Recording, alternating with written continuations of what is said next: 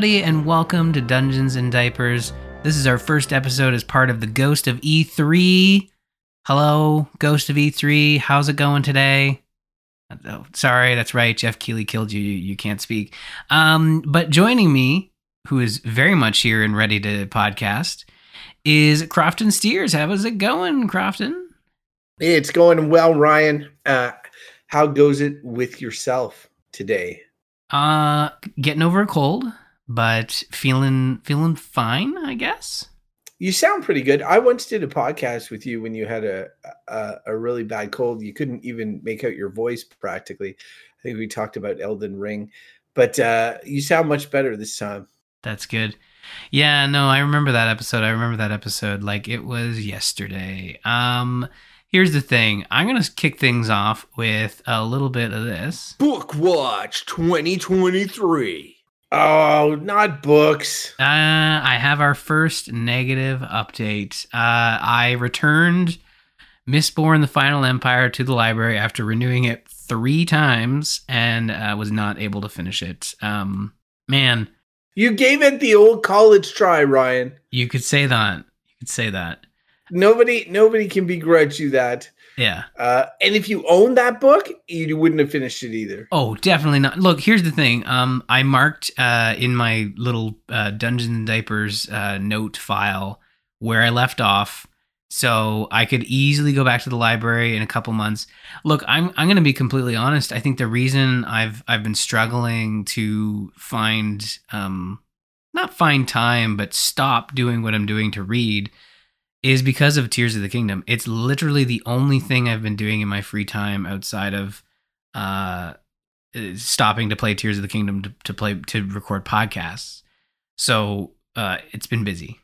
I hear that. I'd like to say it was busy for me too, Ryan, but honestly, it has not been busy lately to a point where I did a change at work a while back and it's really slowed things down, and I've often had the excuse, Ryan, that I don't have enough time to do something. I'd like to clean the basement, but I don't have enough time. I'd like to fix this thing in my house, but I don't have enough time. But I recognize that that's no longer an accurate excuse. I do have the time. So I started making a list of all the things that I want to do, and that's not like clean the basement or whatever. It's like actual things.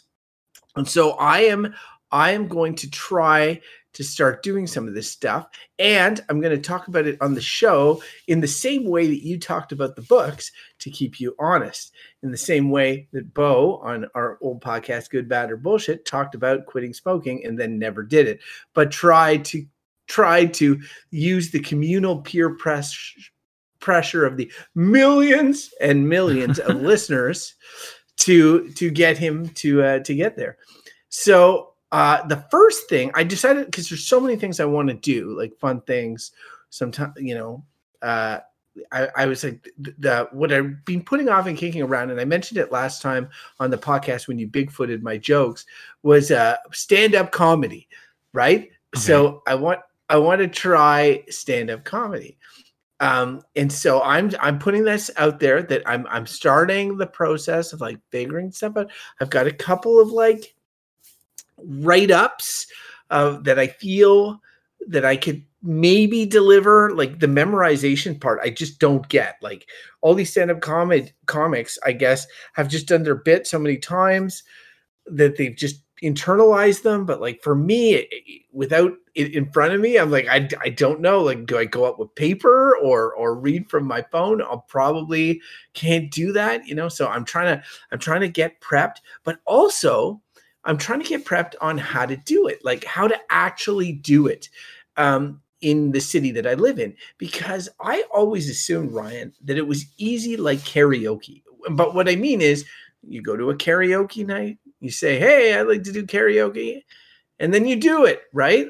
Like that's how I thought it worked. I didn't realize that there would be a bunch of people that would want to do the karaoke and that there wouldn't be enough spots, say, to do karaoke. So in the case of stand-up, there's a bunch of masochists out there that clearly want to do stand-up or get time on stage. And so they're calling out spots. So these open mic nights like that I imagine that existed where you could just go and be like, okay, I'm going to go up. They don't really exist in the way that I thought they did. They require work, and you can't just go one time and do an open mic. You have to like get to know people, go to a couple, listen, talk to a few people, then say, oh, maybe I could get on at one point. And call your spots. And there's some nights that are more amenable to others. So it's like work to even try it, and like much less decide I want to do it on the regular.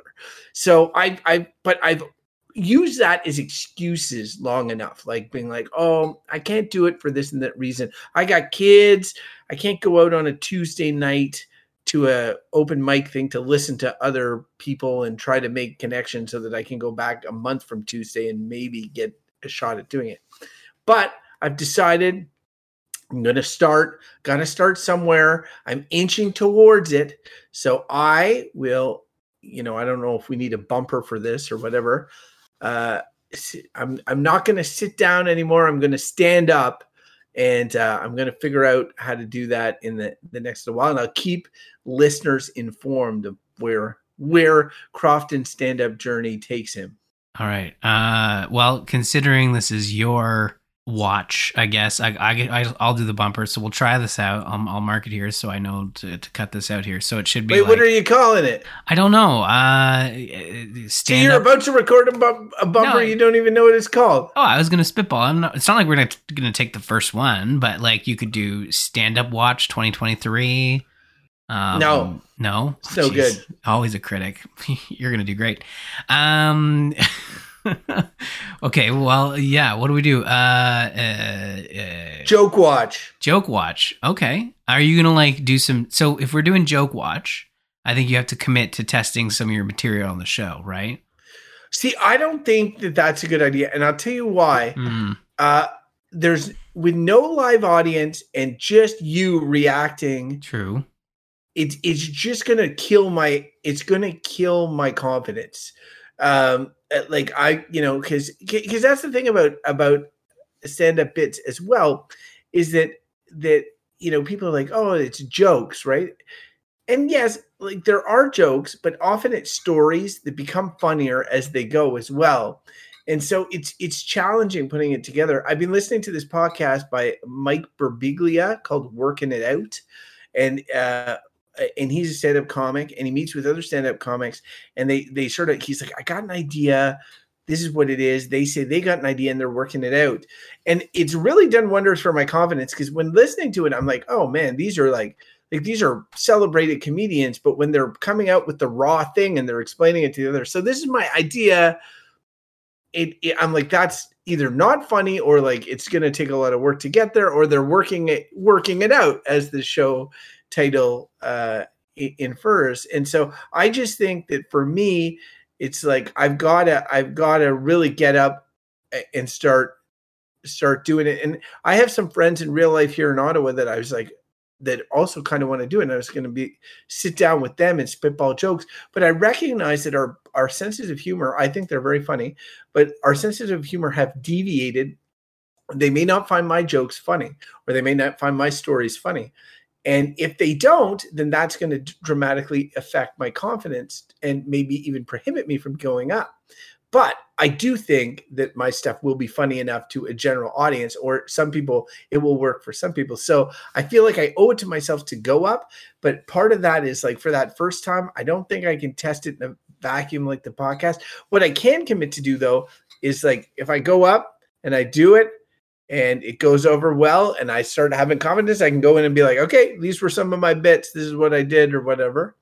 And see how it goes. What do you think? All right, that sounds fun. No, and I think that makes sense. I mean, I could make fun, but I think that makes perfect sense. Because you'll be in a spot, like, let's face it, stand-up is a mindset of like, you get there, people are sitting down, they're primed to laugh. They're hopefully going to be. But if you, Ryan, are my only live audience and I'm talking to you, well, then you have an obligation to laugh. And then that makes it less funny for you right off. So even if I nail a great bit of material that you would be like, wow, that's Netflix special good, like that is amazing, Crofton. It's still like, I watch Netflix specials of professional comedians that I find hilarious, but I am not laughing while I'm folding laundry out loud most of the time. Sometimes I'll laugh, but for the most part, like I'm not in the audience. I'm not, I'm folding laundry and I'm like, I got to smile or whatever.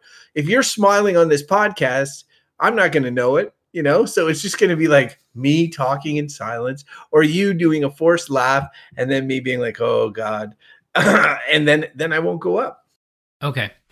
Well, in that case, we will do Joke Watch 2023. I think that is totally fine. And if we come up with something better, we can do it better, So, okay. Yeah, I'll count you down and then you do it. All right. 1, 2, 3. Joke Watch 2023. Okay, that's perfect. It kind of reminded me of this skeptical face. But yeah, very good. Okay, perfect. So for all of you listeners who've never listened to Dungeons and Diapers before, wondering who the hell are these two yahoos and what are they talking about, I just want to introduce the show. So Ryan and I, we talk about kid stuff and parent stuff and also the stuff that we're doing. We divide that into two sections. We got the dungeons where we talk about sort of the geeky stuff that we enjoy. And then we got the diapers where we get right into now a topic of the week, which was a new thing. Like this is like our third topic. So Ryan, it's my topic this week. Do you want to know what we're playing for? Are we skipping right to the diapers? No, I just want to let you know and the listeners know. So I have the entire diaper section to prep is what you're saying. Well, the dungeon section to prep for the diaper section. You're confused. You're confusing the listeners already. You're confusing me. No, you told me what the joke was. The joke is ruined because you explained the topic. So yes, before we move into the dungeons, great show for you tonight, folks. Great show. Stick around. The bar is open till what time is it? At 10 o'clock. Grab your drinks. Listen to the shows. Boo, I don't know. Bad beer bars. 10 well, o'clock. We got to close early. It's a Thursday night. This place sucks. Everyone's got to go back to work now. They got to go back to the office. So, and they got to beat the convoy. So, no. So I'm a heckler, Ryan. Yes, you're doing great. Look, I just work here. Yeah, the funny people are going to be coming up soon. Just give me a minute. So, we got the dungeons. Get him off the stage. This is great. So we got the dungeons coming up, but yes, in the diapers, we will have our second topic episode, and we might have hinted we'd be doing screen time, but honestly, we pushed that out because we really need your feedback on that one because we want some other input. So tonight, Crofton's going to be taking over. He's going to be taking on the stage in the diaper section, talking about sleep. And no, not the sleep you get, but maybe the sleep that your kids get and how... Or don't. Yeah, very true. Some kids do not sleep. But I mean, everybody sleep. Family sleep. How it works, how you're going to get there, how are you going to make that work? How's it working for me? How's it working for Ryan? We're going to talk about your sleep and your kids and how to fit it in. Also... when you're constantly tempted by the dungeons. So like, I for me, when it comes to sleep, I'm making a compromise off it. Last night I went to bed at midnight midnight because I was playing Zelda. Oof. Now, should I have gone to bed before then? Yes. So did I make a compromise? Yes. Am I tired today? Also, yes. So like, it's one of those things where you really have to sort of consider where you're at and day by day. So I think there'll be some good conversation to be had there, Ryan. Yeah, of course. And as you hinted at, I'm sure there will be some crossover. Well, let's head into the dungeons. And there will definitely be some crossover here because I went to the theaters by myself to see Spider-Man Across the Spider-Verse. I did a solo trip to the theaters. I was... for the last month, thinking to myself, like, am I going to go see Guardians in theaters? Am I going to go see Guardians? And sometimes when I don't go see a Marvel movie, I'll just like quickly look up the plot and be like, all right, what am I missing here? What are the cameos? Like, what do I need to know to keep on top of things before I see it 2 months later when it comes to Disney Plus? Although that backfired because I have not seen Quantum Mania yet. But I know all the major beats. But with Guardians, I've been able to hold off. So I'm like, okay, I feel like with Guardians, and it's separate enough from the overall universe, I can wait for it to be available digitally. But across the Spider-Verse, I was thinking to myself, like, I really do want to see this one in theaters. I remember the first one being a spectacle to see on the big screen with big sound and just, witness that animation for the first time on a very, very large theater screen. And here locally, we have we have what I would consider a smaller theater, in the sense that there is only one screen that plays like the Ultra AVX, like the big experience, right? Like not IMAX, but like a step right below it. And every week when a new movie comes out, the other movie shuffles off to the normal 3D/regular screen. And I knew I wanted to see Across the Spider-Verse on the big screen. So I'm like, well, I said to Ashley, like, I'm either going to see it like tonight, as in like Sunday night, or Tuesday night, like, because I really would like to see it on the big screen. And it turns out I went Sunday night. Now, I am not a person who stays up really late. I very rarely do the quarter after 12 thing. And I hate going to the movies when a movie starts past 7 o'clock. I can't do it. I know. I'm an old man.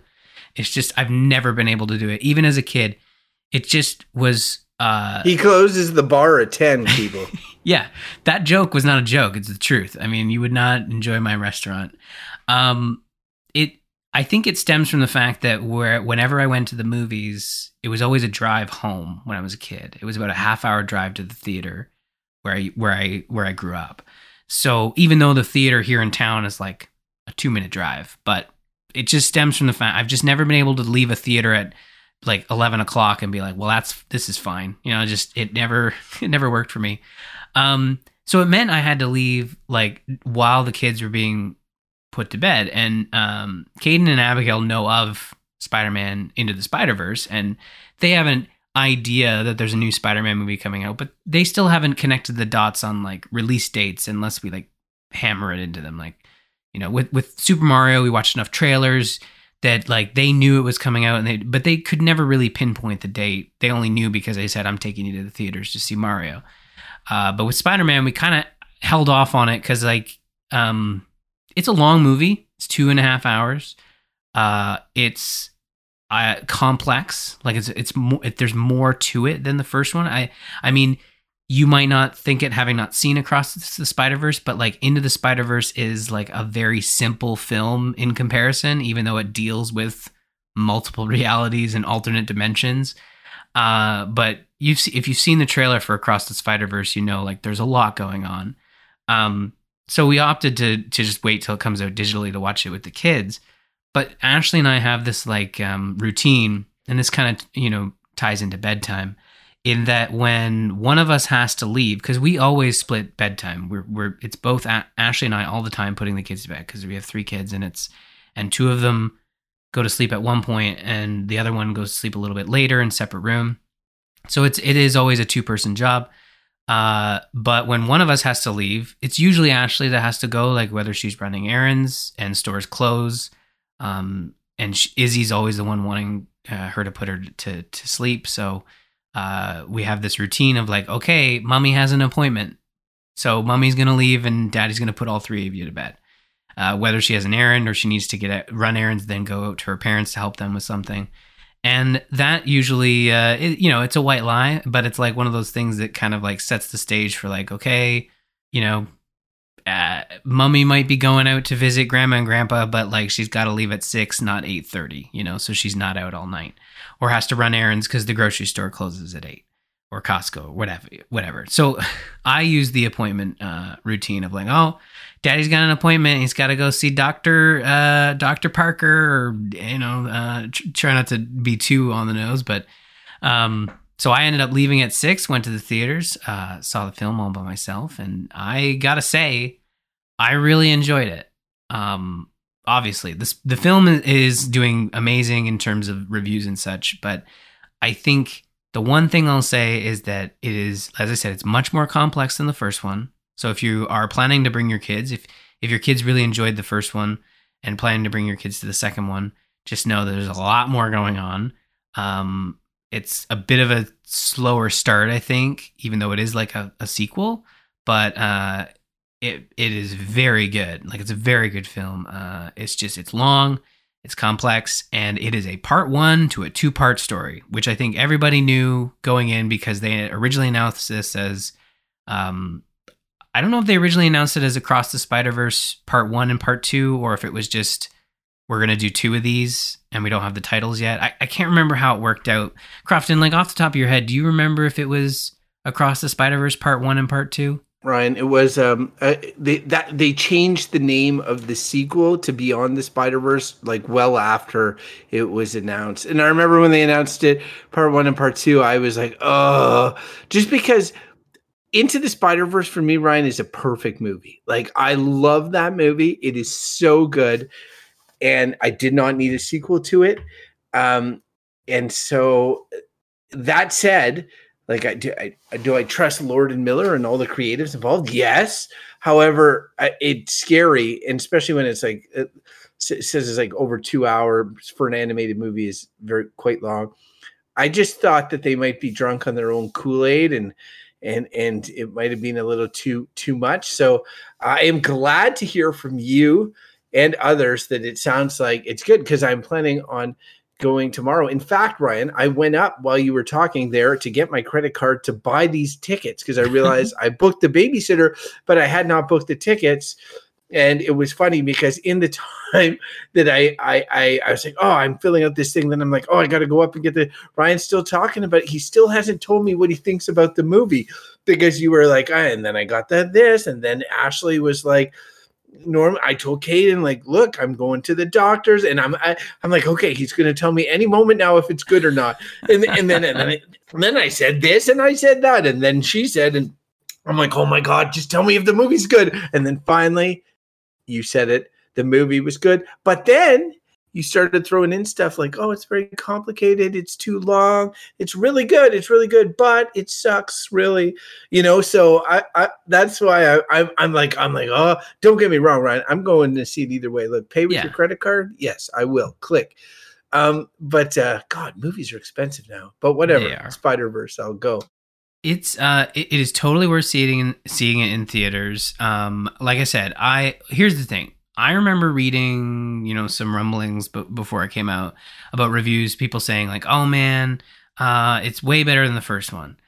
And I personally... Way better. Yeah. Well, I mean, better. You're right. That is a solid reaction. Like, maybe not way, but better than the first one. And I would say that you're right. The first one is a perfect film. And I wouldn't say that Across the Spider-Verse is better. I'd say it's like on par. Like, it's... Well, that's amazing. Like, exactly. Honestly, if somebody's like, hey, this, do you want to see a movie that's equally as good as Into the Spider-Verse? And I'd be like, is Spider-Man in it? They'd be like, yes. Then I would say yes. One thing, just as an aside, and it could be the marketing that they lean into. And I know that they have to do this because otherwise it would be too difficult to keep track of all the characters. But it feels like they've gone to great lengths to make there to be almost no Peter Parkers. Like Peter Parker is essentially the main Spider-Man, and there's a zillion variants of him. But like instead, all the other Spider people in the trailers are always like Gwen Stacy, Miles Morales, Miguel O'Hara. It's like complete different people or different characters, not alternate Peter Parkers, of which, in the first movie, there was 2 Peter Parkers, right? There was the one from Miles' universe, and then there was Sad Sack Peter Parker. Actually, question, just because I'm a huge fan of Sad Sack Peter Parker and Jake Johnson's performance, and I get it, that Gwen Stacy is going to play a much bigger role in this film. I can see it. I'm looking at the key art right now. She's got she has a big role in it. My question to you is, like, I get that he has a kid because that's shown in the trailers and stuff. Is he just a glorified cameo, or is he in the movie a lot? The Sad Sack Peter Parker. Oh man, I don't know what. See, I've been very sensitive about spoilers, but I think like he's in it. Yeah. But does he? I know. Play, I saw it in the trailer. He's in the trailer, but does he play a large role? Like, look, like I said, it's complex film. He's the co-lead essentially of the last movie. He is not the co-lead in this film.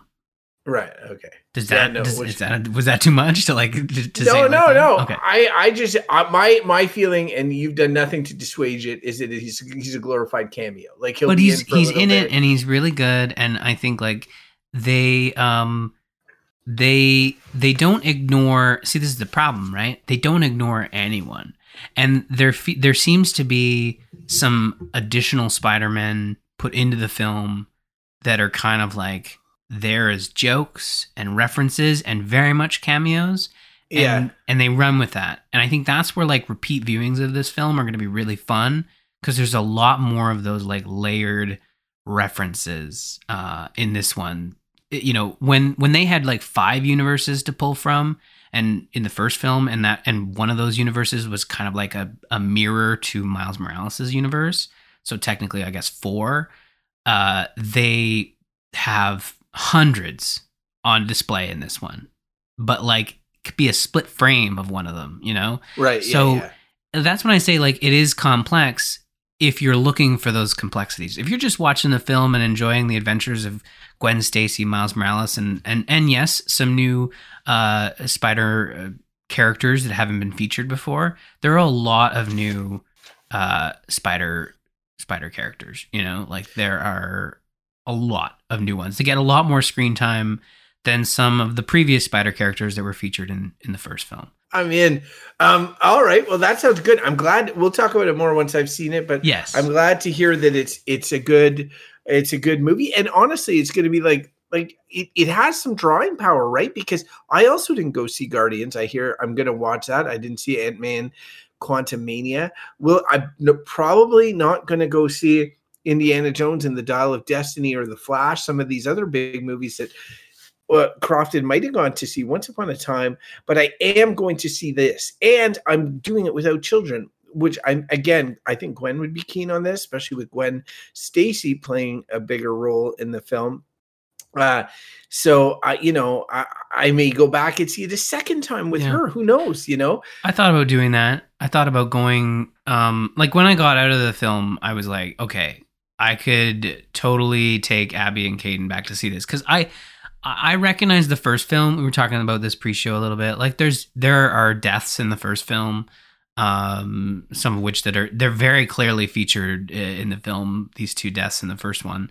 Yeah, it's not like on the side, like it's like heavily foregrounded. It's there, like, you know, and obviously there are funeral scenes and such. So like there is death in the first film. So that's something that you have to talk with your kids about if they've seen the film. In which, you know, we did with our kids, but like I wanted to see the second one because like sometimes you knew the sequel was going to be, the fact that they split it into 2, you knew it was going to be bigger and more involved and more complex because they already did the fish out of water sort of story with the first one, right? So they had to have a reason for all these characters to come back into the spotlight, right, from other universes, and we got a hint of that in the post-credit scene of the first one. But like I wanted to see it first and then see what it was like, and I could totally, like, if there's time, like I don't know, like our summer for some reason is booked solid, and it's not even summer yet. The kids are still in school, but I could see taking Caden and Abby to see it, you know, later on in the summer because like movies stick around these days it'll be in theaters for a month, and this is the thing, like, yeah. I just went to buy tickets for it for tomorrow, and like I think Transformers was coming out or some other, like, yeah, Beast Wars or something about them getting booted from the theaters. So I booked at 7 tomorrow, and I got the only 2 tickets that were together that were not in the nose, like the nosebleeds in the front rows that nobody buys. Like I got the only 2. And the movie came out like last week, and it's already, and we're the day before, and it's already pretty much sold out for the 7:00 showing. And so it's just, to me, this movie's going to have legs. And, and, you know, I think with the Mario movie, animation's really having a moment right now. And I appreciate that, but I do have to say, and this is unfair to Spider-Verse because it is it was the first, and now it's the first kind of with the sequel. But I am done with multiverses right now. And this is the thing, like I just watched Everything Everywhere All at Once. Spider-Man No Way Home, whatever, a Quantum Mania or Loki or whatever the Kangs are. There's the Flash is coming out. It's going to be all about multiverses. I'm like, okay, you know what? I'm done with this now. I just want a straight, simple story. And honestly, it was not the multiverse to me that made Into the Spider-Verse so interesting. It was Miles's journey into becoming the Spider-Man that he is. And yes, it took another Spider-Man to help mentor him and get there. And that part was interesting, but really it was about his personal character growth. And so I'm just like, I'm excited about this movie and I want to see it. And if any of the multiverse movies have gotten it right, for me, it was Into the Spider-Verse and hopefully this one. But after this and after the Beyond the Spider-Verse, I'm done, like I don't need more of these. And I get that it's a way to really ham it in that fan service from movies long ago and say, hey, look, everything's connected and all of that. And that's fine. We had some good moments and some good pops, but I'm done now. I'm like, I want a clearer story because these multiverse stories often, like looking at No Way Home and others, they hold up on fan service, not on the actual airtightness of the plot sort of thing. So anyway, that's my old man yelling at cloud moment. But I think that I will very much like this particular movie. I think the fact that it is a multiverse story surrounding Spider-Man will probably do it for you. Yeah. It's like, Crofton, have you considered adding Spider-Man to the thing? And I'm like, oh yeah, that instantly makes it better. I'm like, I'm so sick of Westerns. There's always Westerns, a cowboy this, cowboy that. What if Spider-Man was one of the cowboys? I'm like, sign me up. Have you ever thought about that? Yeah. No, I'm curious to hear your thoughts on it, honestly, because I with you saying I'm done with multiverses and saying you like the way Into the Spider-Verse does it, I would say that Across the Spider-Verse, even the title alone and the trailers hint that they are very much doing the opposite. They're leaning because yes, and I already know it. Like in the Into the Spider-Verse, it's all these Spider-Men and women are coming to Miles's world, but Miles's world, while it's being transformed during the film due to the effects of the multiverse kind of bleeding in, it remains static in the sense that it's his world. Like there's a New York that it all takes place in, and these characters are being yanked into this New York. So there's this stability there. Yeah. Whereas in this film, it very much does look like, he himself is being yanked across these various things. And I don't know. Maybe it's very possible I come out and I'm like, whoa, that was too much. A lot of the criticisms I'm seeing is that it's a lot. And we've gotten pretty far not talking about animation here, but like my understanding is that Into the Spider-Verse was like a landmark film when it comes to American animation, that animators in particular were limited to the Disney and Pixar styles. They were trying to copy them as much as possible. And since Into the Spider-Verse has come out, it's kind of like from the Puss in Boots movie to Mitchell's versus the Machines to like the animation is now like people are pushing it forward, aping on Spider-Verse a bit, but also trying some new stuff. And my understanding is that they've gone hog wild with this movie that you've just seen. So I am kind of curious to see what it means, and like there's a point in Everything Everywhere All at Once with the multiverse where they do this intentionally, where it becomes painful to look at the screen. You're just like, oh my God, so much is going on. And you're just like, oh, and they want you to look away. Like they're cutting, doing sounds that are really like both my wife and I like had to look away from the screen. It was just too much. I'm concerned that this is going to be the movie, but we will see. Yeah. No, I know we haven't talked a lot about the animation, and I mean, like, some of the pre-release interviews you were talking about, how there was, over 20, different styles of animation that they've incorporated, and again, that goes back to the talk of, like, this is very much a multiverse film, not the multiverse visiting one location, but our characters visiting multiple universes. And you do see those varying degrees of animation, and it goes back to the cameo idea of, like, you might see an animation style for 30 seconds and then never see it again because it is based Yeah. on what the cameo is. Yeah. And the animation is just, it's through the roof. Like, it is amazing when there are characters. There are, like, the new bad guy that they introduced. Like, I was skeptical about it, but, like, when Skeptical face. yeah, good one. We might as well just, yeah, we should play the real one this time. I don't even know if I have it. Skeptical face. Yeah, there you go.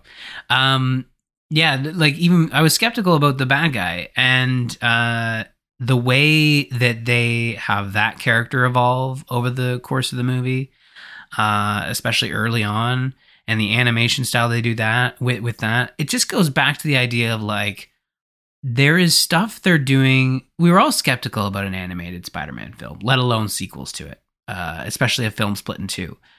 And I think it goes back to, if they're doing things into the Spider-Verse and across the Spider-Verse that they cannot do in a conventional Spider-Man live action film, it's a success. And there are things that they showcase in across the Spider-Verse and into the Spider-Verse that would look silly in live action, would not work, would look just not great. And the fact that they pull it off in animation and it just looks superb, and the action is just amazing, and the animation's so cool. Like, it's you gotta see it. And if you can't see it in theaters, I think, like, even seeing it at home on a big screen in 4K, like, will also be great. So I'll watch it on my phone, pirated, Ryan. yeah, cam version. No, yeah. Did you record it? Did you hold up your phone the whole time? Yeah. Sometimes, like, I did not do that, but I always find it so odd because, like, these days, and I don't think it's as big a deal now as it was back in the day when there was, like, huge wait times. But these days, like, we talked about all the films you were skipping, and unless it's Disney or Sony, I find that it's a pretty easy bet that the movie is going to be available to rent digitally, either through premium or like just a rent or buy. It's about 2 months on average, about a month to 2 months. Supposedly Universal's releasing, like, the Fast and the Furious movie that came out last week or 2 weeks ago or something, like, in 2 weeks on digital or something. It's coming out, like, really quick. And Mario was interesting because Mario, my understanding is that last week and beyond, I was able to get, like, I could buy it now or rent it digitally or watch it at home, but it's still in theaters. Yeah, it's still in theaters. And I think the way the Mario movie worked was really interesting because it was, and Disney's kind of moved to this model as well. It's like 45 days to, like, a premium rental. So it's like $20 to rent it. And then, like, a couple weeks later, you can buy it at a premium. And then a couple weeks later, so next weekend, Father's Day weekend, you'll be able to buy the Mario movie on physical, like, digital. You'll be able to buy it in Blu-ray or 4K. So, like, these days, there's so much. And I know, Crofton, you've got a list of dungeon stuff to talk about, and we're going to get to that now. Like, there's so much that we can enjoy these days. All right. We're getting to it now? Yeah, let's get to it. Because this is the thing. There's so much you can do that before you know it, that new Indiana Jones film is going to be on Disney Plus, and you're I don't know if you saw the reviews for it, but I hear it's not doing so hot. Well, I did see the reviews, but I will watch that movie. Yeah. I just think that I'm going to be watching it at home, and it sounds bad because, like, there's no way that I can talk about that movie without sounding ageist. But really, like, it is a challenge. They're going to have to do some mega suspension of disbelief, but it also has to do with my ongoing concern with these reboot quills, or like these resuscitations of old properties, because the reality is that when you have a happy ending, and let's take a look at Indiana Jones and the Last Crusade, which was the third movie in the original Indiana Jones trilogy. That film literally ends with him, his father, and Sala, and what's his name? Oh God, it escapes me. But Desmond. Anyway, it ends with the four of them riding horses into the sunset, and just perfect end. Just, that's the end, riding off into the sunset. Quite literally, everyone's happy. Adventure, Christ, Nazis stopped. Indy is reconnected with his father, so forth, so on. Anything that they show past then, it has to reveal, oh, now his dad's dead. Now he's sad. Now he's like, what am I going to find out in Dial of Destiny? That he's like an 80-year-old professor who still hasn't learned how to let go and has had a pretty much sad sack life since, you want to see your heroes do well. And it was the same with the Star Wars trilogy. When they announced they were coming back, you had to say what happened to Han, to Luke, to Leia for those past 30 years, because it ended with them celebrating and partying on Endor. And if the answer was going to be like, yeah, you know what, they're sucked now. Han and Leia got divorced. Their son's a murderous killer. All of this sort of, like, I get it. They need a new story to tell, but you did it on the backs of our heroes, right? And so for me, I'm always like a little bit of, I need to know, like, I haven't seen Top Gun Maverick, but my understanding just from the trailers alone is that Maverick hasn't been able to, like, why did you get never promoted to general? Like, you're still here, why have you been in a state of arrested development? That's almost the best case that your hero can be in. Because most of them, it's like they had the promise of the future in front of them, and now their lives are ruined. So anyway, I'm not overly excited for Dial of Destiny, and now almost half of the Indiana Jones movies will be these old indie movies, because Crystal Skull was the last time that they did something like this. My wife and I watched, Ryan, when they put the Indiana Jones movies on the Disney Plus. We watched Raiders of the Lost Ark the other day. Talk about a perfect movie. That movie is amazing. Holds up tremendously well. Is just great. Great film to rewatch. We were just looking for some fun to rewatch, and it looks great. It is funny because the special effects of that time can't be like you can see everything now. So like things where they were just like getting by, or a little bit of smoke and mirrors to make you think that it's not a painting, or it's not like a fake image or whatever. Well, like now you see it very, very clearly, but that makes you almost watch the movie differently. Those Indiana Jones movies were like homages to the serials of George Lucas and Steven Spielberg's youth. These like sort of crackerjack adventures that were kind of campy and kind of like, fake looking to a certain extent. So it makes sense that there are bits that look like that. When I was a kid, everything was like, this is how it was. This is like a World War II documentary, But now as an adult, I'm like, oh no, it's all like the Nazis are campy. Like everything is kind of like tongue in cheek. But it is so good. Just such a great movie. If you're looking for a good rewatch, Indiana Jones and the Raiders of the Lost Ark, or just Raiders of the Lost Ark is really what the title was, is a great movie. When I was a kid, because I saw them all around the same time, the three were out. And so I often conflated it with Last Crusade because they have a lot in common. Like they're both Nazi ones. They're both ones where certain characters return and this and that. But like now, as somebody who's seen them enough times, Raiders I hold in really high esteem is almost like the perfect Indiana Jones movie. Yeah. Anyway, it's a good watch. They both have melting faces too, like characters that die by.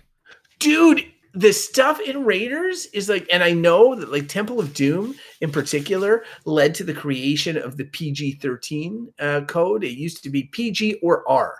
So like you had like NG and stuff. So you had movies that was like, E.T. could be PG. It was Spielberg or whatever. Or this movie where a guy burns his hand on a poker or like gets his face melted and the skull caves in and stuff like that. It's just in the opening scene, Indy's iconic opening scene, Indy's getting that statue from the temple, and he lifts it, he lifts it up, and then there's a guy with him played by Doc Ock himself, Alfred Molina, in a very young and early role, who's like, throw me the whip, throw me the idol. And the Indy throws him the idol, and he's like, goodbye, senor, and he drops the whip into the pit or whatever, and he walks around the corner, and Indy then somehow makes it across, as he's the hero, and he makes it through the door before it closes. And then sure enough, what does he find but Alfred Molina's character dead by booby traps, spikes shooting out of like this prosthetic head, with blood like oozing all down the front, like, and these spikes like just sticking out of his eye and all of this. Like this is like the opening scene of the movie. And it's like, it's just clearly, the kids of the 80s, all bets were off, like I'm like, Gwen, I'd love for her to watch Indiana Jones. She's not going to be watching it for years. I'm like, I'm not going to let her watch that. It's too violent, too crazy. Nightmare fuel. Yeah. I remember, and you're right, those movies stick with you. And I remember watching the Indiana Jones movies. We were at my dad's boss's cottage, and we were kids. And I remember they had them on VHS, and we watched them. And yes, the melting, the quickly aging character in The Last Crusade after he drinks from the wrong cup. Yeah, that gave us nightmares. It's right at the end too, so you would have made it through the whole movie to see that scene, and that's what's kind of, it's the same with opening the Ark. At least in Raiders, they give you some like the guy getting impaled. There's a couple of scenes where you're like, okay, I probably shouldn't let my kids watch this. But with Last Crusade, I don't think there's that much until that scene. And you're right, that is like a really grotesque scene. Yeah. And I mean, there's just there are those movies from that time period that like, there are these iconic things that stick with you. And I think it was those two moments in those two Indiana Jones films where there's the effects they use to show the bad guys dying. And then I remember my brother having nightmares about Jack Nicholson's Joker, which looking back at and watching now is tame in comparison to other takes on Joker lately. But it's just, there's something about that era of there's something creepy about Nicholson though. Yeah. The way that he falls in the way that he falls in the ooze, Burton plays it horror because he's got him looking in the mirror and being disfigured, and like there's the acid and he starts laughing hysterically, and he's using this poison to force everybody to have a smile like him. And there's something, I don't know, like Heath Ledger's Joker, obviously there's the pencil scene and some scenes that are really sort of disturbingly, but they're more in the graphic violence in less like in the just the overall creepiness factor, because, and that's it, there's a lot of those movies in the 80s that had that. Temple of Doom has like is so funny because it's made for children but also made to like scar them. Like Indy has a child sidekick. There's all sorts of crazy stuff for the kids, bright colors. It opens with a musical number, like there's all sorts of stuff like that. And then meanwhile it's got scenes where like this cult rips out the guy's heart and he still lives because it's ridiculous. And then he gets sent down in a pit to burn. And then, like while the guy's holding his living heart in his hand, and I'm like, oh my God, like I can't believe this is how old was I when I watched this, So the indie movies are very interesting like that. I do find them very much like of the 80s in a way. And that's why I think both Crystal Skull with its over-reliance on CG, and I'm assuming there's going to be tons of CG in this style of Destiny, just in the de-aging effects. I'm like, CG is not Indiana Jones. No offense. It's just not. Like, it was very prop and real. I went to Indiana Jones Stunt Spectacular at Disney World, and like they can recreate these things. Like, anyway, it is. I've seen some pretty cool looking scenes in the trailer for Dial of Destiny, but I almost feel like it's too over the top. Like when I see him jumping out of a plane and all of that stuff, I'm like, what is this, Mission Impossible? You know? It is very interesting that I know they wanted to do one more Indiana Jones film, and I'm glad that they're doing it for sure. But this has to be it. This is the end. And Crystal Skull was supposed to be the last one they did, where he was in his 60s or something. Yeah, well, that's it. I Googled how old he was in Crystal Skull because I just remember him being very old in that movie. And he's 64, but he looked old for 64, I think. And 64. And it is funny because one of the big things in what is it? I think it's Last Crusade. Sean Connery, who plays his dad, is like not that much older than him. Like that's the joke. Like Harrison Ford looked younger, Sean Connery looked older. You know, they're not that far apart in age or whatever. But now anyway, it's just funny because in that movie, Sean Connery's age and the fact that he's an older, you know, he's not James Bond anymore. He's like this older sort of kooky professor type, and Indy is like the action hero, and now like Indy's older, he still remains the action hero, I guess. But anyway, Raiders, that's the movie I'm talking about. That's a good movie. You should watch that movie. Also, Ryan, while we're still in the dungeons, I would be remiss if I didn't follow up on the two things I mentioned last week. One was Sleeping Dogs, which was a game that surprised me to the extent that I finished it. Like in the past 2 weeks, I played through all of an open world crime epic game on my Steam Deck while playing Tears of the Kingdom. And I do have to say that a good story in a game, because like Zelda's story is better than Zelda's stories have been in quite some time, but it is not really captivating and it is very passive.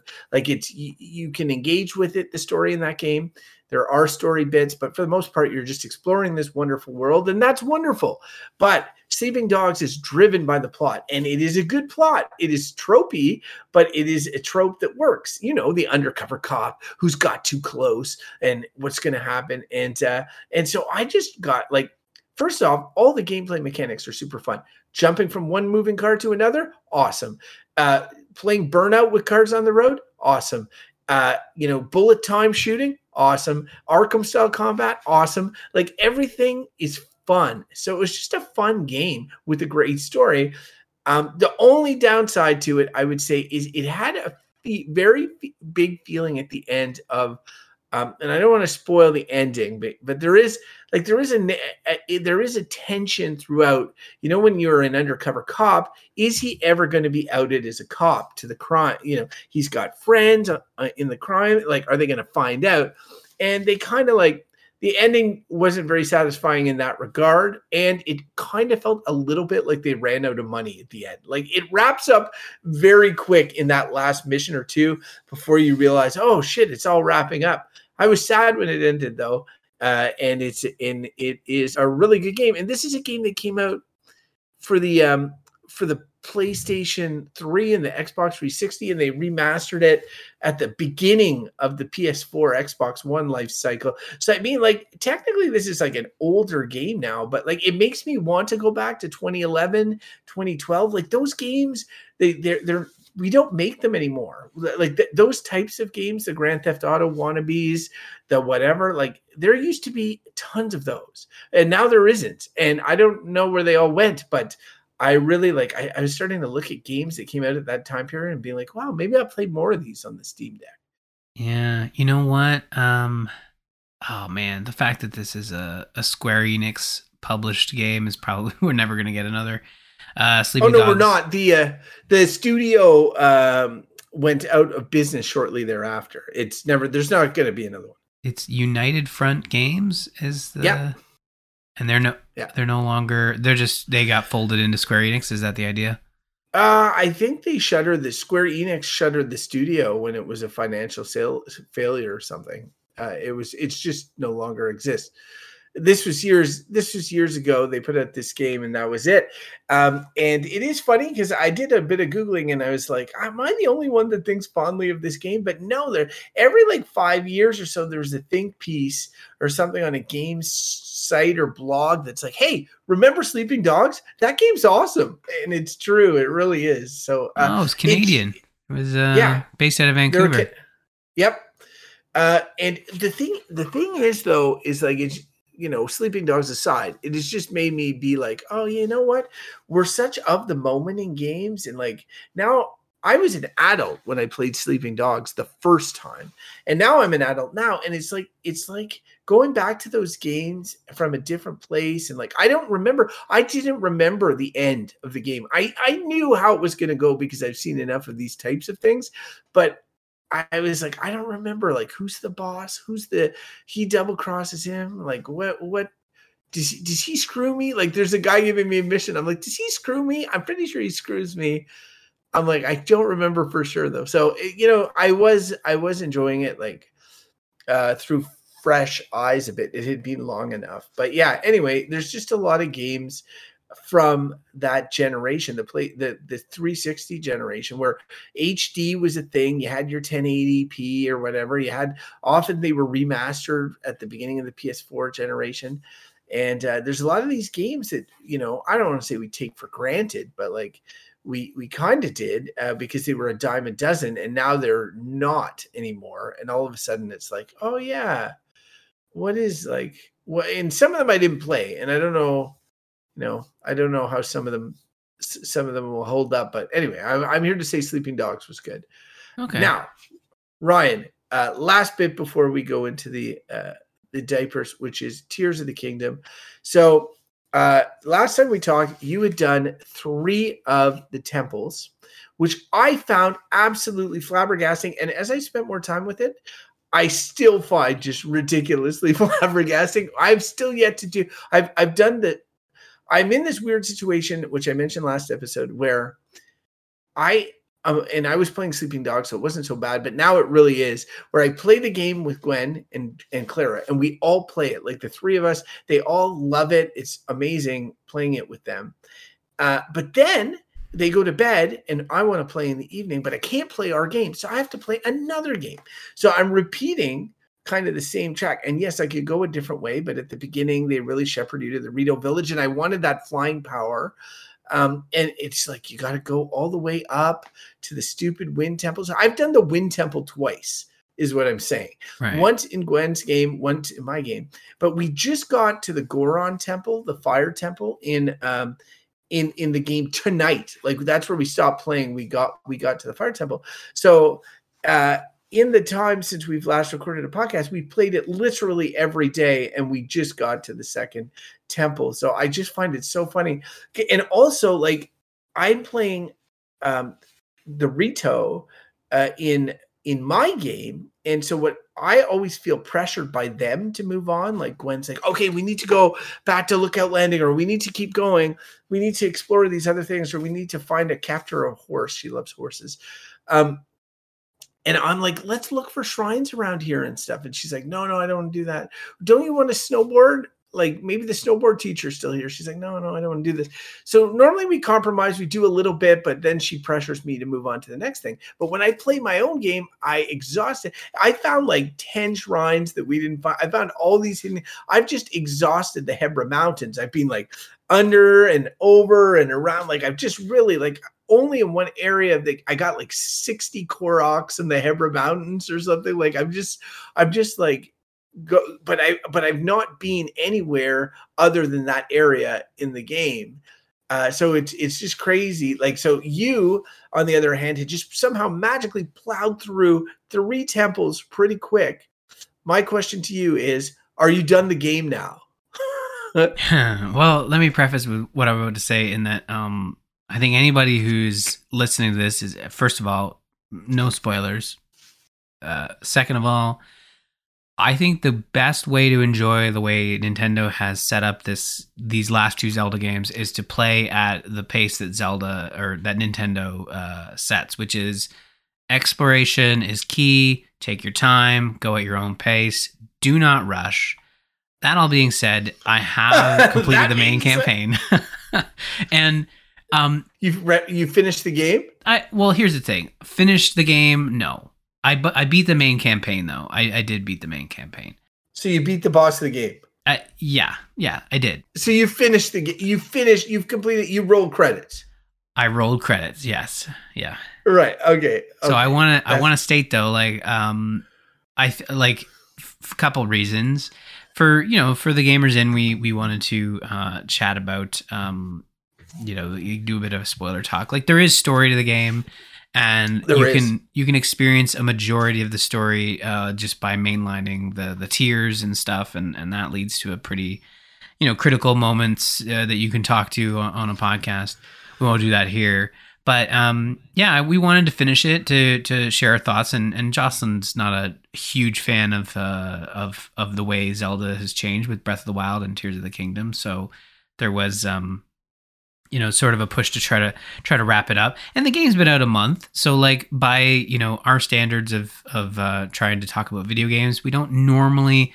I was having this chat with Jocelyn today about how on the Gamers In, it is very rare that we talk about a game multiple episodes in a row. Tears of the Kingdom has been an exception to that.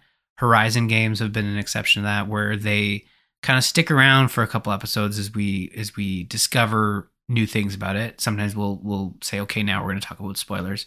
So like there was this, both from myself and Jocelyn to sort of have more of Tears of the Kingdom under our belt to discuss it. So and I was curious. I wanted to see where it went, and I know you and I had sort of discussed like, well, what is there after the four temples, and it was really cool to sort of experience that. But I did find that, and this should come as no surprise to folks at home, I did find that when you sort of mainline the main quest, it kind of like I wouldn't say ruin, but it puts a bit of a damper on doing like some of the side stuff, like the main stuff is really interesting, and I think the side stuff is really cool too. But if you finish the game, like it's like, okay, like we finished the game. Do we really need to build these houses? Do we need to find these lost horses? And I think like enjoying at your own pace is the way to go. It's what I worry about too. I lose total motivation, and it's not just a Zelda thing. A lot of games, I roll credits, man. It's rare that I will have continued motivation. In fact, normally the signposts, like for Breath of the Wild, it was when you go into Ganon's castle, or when you go into Hyrule Castle, Calamity Ganon's. And I knew that was like, people said you could go into the castle and come out. You didn't have to push to the end. But I knew that if I went into the castle, I was pushing to the end. So my big thing was like, do not go in the castle until I did every shrine in the game before I took a step in the castle, right?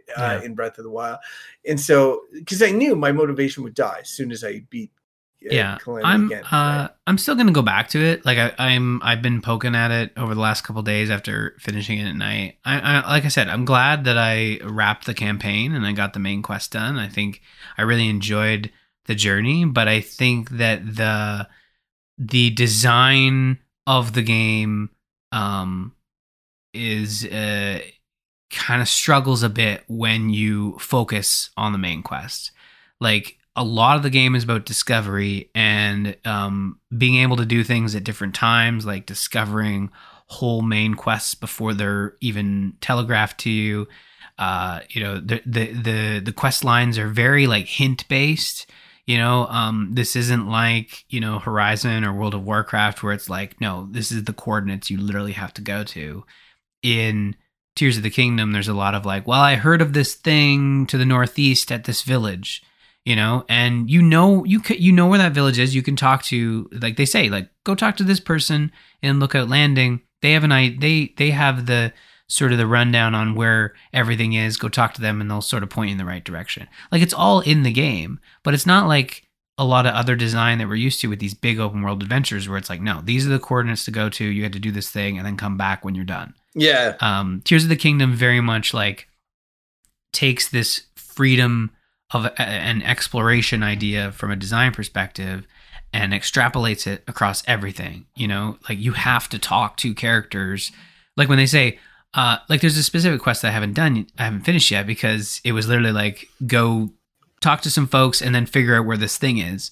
It doesn't like the pinpoint of the quest is the stable, but like you have to investigate. Right. You have to have I love that. conversations. Yeah, I love that stuff where it's like Gwen's like, well, just go to the point on the map. I'm like, the point of the map's the stable, Gwen. Yeah.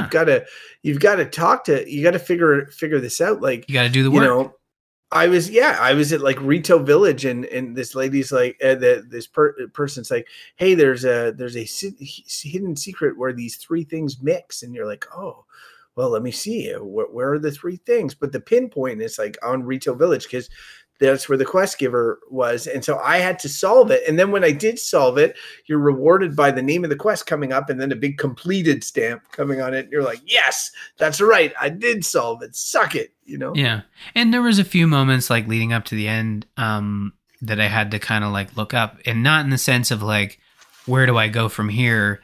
Like one of the quest lines was like, okay, we need to find this thing. And the hint was like, okay, I don't quite get it. I went to a couple other places and I tried the discovery thing.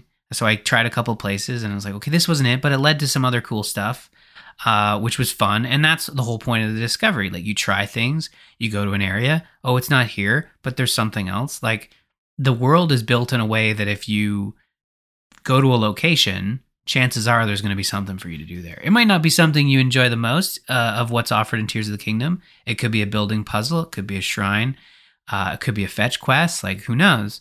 But it came to a point where I'm like, okay, where do I need to go? And it comes down to you have to follow the hints. You have to talk to the folks. And in this case, I was like, I just don't know what they're talking about. And I looked it up and it's like, well, of course, there was a specific thing. And again, I'm trying to remain spoiler free. Like there was a specific thing that it was telling me to go look at, and I wasn't cluing in that like, oh, of course it was that location that I'd been to before, and there was an area that was kind of closed off for story reasons. And now that I've progressed the story enough, I should be able to be like, no, let's open this up. So I think that I got to play the game the way Nintendo wanted folks to play, with discovery and exploration and experimentation. I did a majority of that, but I also knew that, like, playing the game for 3 weeks straight, almost a month, like that's kind of unheard of for me. So I was like, I knew and Diablo 4, I kind of pushed it aside. It wasn't something I was looking to get right away, or probably wait for a sale. Like I'm not ready to jump into another big game, but I'm excited to be like sort of wrapped on the main story for Tears of the Kingdom, only so that I can crack open that art book I got, which has been sitting on the table. I know, mine too. I don't want any spoilers. I will say that it does make me a bit sad for you, because it does feel like this is a Legend of Zelda game in which we get every 6 or 7 years, just like meticulously crafted, and you're like 3 weeks this is nothing for a game like that. Like I'm going to be playing this game for at least another 2 months, probably. Yeah. Like just at the rate that we're going through it, and I'm playing it every day, and we're putting a lot of mileage on it, but it's so dense.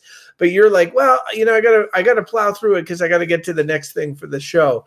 And I'm like, I guess that's true. I'm like, but I just find that sucks. Like, because it's really like, it is a historic summer for games, in the sense that like you got like these Final Fantasy 16 or Diablo 4, Street Fighter 6. These are huge games that people are excited to play. And I don't begrudge them that and stuff. But like for me, it's like at the end of the year, is Tears of the Kingdom going to be the best game? Probably. I think yes. I put money down and say right now that it is. So you got the best game of the year in your grubby little hands, and it's like, let's milk the most out of this lemon, like I'm just that's why when I can't even move to the next area, if I don't when I activate one of those towers, which is like, there's towers to activate, and it reveals a corner of the map, I have to milk that corner of the map. And that's why it's like Gwen and I have to compromise for us to move on in our game, because I'm like, there's still parts of this map I have not milked, and in the depths. Like, I mean, we've gone back into them for story reasons, But like, there's so much down there, I know, and we've barely been down there, you know. And I'm like, oh God, I want to see more of the stuff that's down there, you know. Like, how much of the depths have you explored? Well, see, this is the thing. I did not like the depths. They're not as interesting as everything else. The Sky Islands are really cool. Gwen hates the Sky Islands. Oh, it's so really? It's so funny. She's just like, oh, I hate them so much, and like, she'll say it too. She'll hate, but like, I sort of understand where she's coming from. She likes horses. She likes characters. She likes, like seeing the sights. The Sky Islands, at least all the ones we've been to, are all the same color palette, all the same. They look more or less all the same. They have no characters other than the occasional robot that tells you stuff. There's no horses. Like if I'm going by her criteria, the depths she likes more because they're spooky and scary, and there's surprises and things that she's not seen. Whereas the Sky Islands, I think she feels like she's seen them all. I think she feels, rightly or wrongly, that she's seen all that they have to offer. Yeah, I can see that. I mean, I don't say I agree. I like the Sky Islands. I find they're like nice and airy and breezy. I'm just saying that's where she's coming from. No, but I mean, and she's not wrong. Like, and that comes back to my original point in talking about Tears of the Kingdom over the last 3 weeks, is like, everyone's opinion. The game is designed in a way where like everyone's opinion of it is valid, because there's just so much freedom in this game that if you don't, there are specific things that if you don't like about the game, like the shrine system. Like, if you really don't like the shrines, you're going to struggle with the game, because the shrines are connected directly to some very real checks. Yeah, they're a huge part. They're a huge part of the game. They're a huge part, like in Breath of the Wild. But for me, like, I took my time, and I love the shrines, by the way. I like the shrines too. I find they're a great break in the action, and they allow me to. Whenever I remember Breath of the Wild, I pop when I see a shrine, and I do in this too. Like when I'm like, oh, there's a shrine here, and especially in this one, there's a lot of hidden shrines because they can be underground and stuff, in caves. And then when I break down a wall and there's a shrine, I'm like, oh, money, like I just I feel so good. So good about it. Like, it is just one thing this game does, Ryan, that I really appreciate, is that. And Breath of the Wild did a lot. You have to understand, Breath of the Wild deserves its flowers because it did a lot of this first. But it finds ways to make every little bit fun. And like it leans into it. This version in particular leans into what was really fun about certain areas. So like, for example, I'm in the snow area, and I knew they never ever had to introduce in Breath of the Wild the concept of jumping on your shield to surf it like a snowboard. Like, that didn't have to be in the game at all, but it is, and it's awesome. Like, it's super fun to do that, to surf, to shield surf, and to go down. But if you're doing that in the snow, and it's super awesome, when you go somewhere that you can't shield surf, it kind of sucks. So they leaned into the shield surfing again, but then they made it so when you go to so I went to the Goron place, and I was like, oh, it's all rock, so you can't really shield surf unless you like fuse something with wheels to your shield, which incidentally is awesome that you can do that. But now there's mine carts all over the place. And mine carts, as Indiana Jones and the Temple of Doom will tell you, are also awesome. And so it's like and then if you don't have a mine cart, you can grind the rails on the mine carts on your shield, like Tony Hawk, and it just sticks you down, and you're going along on your shield.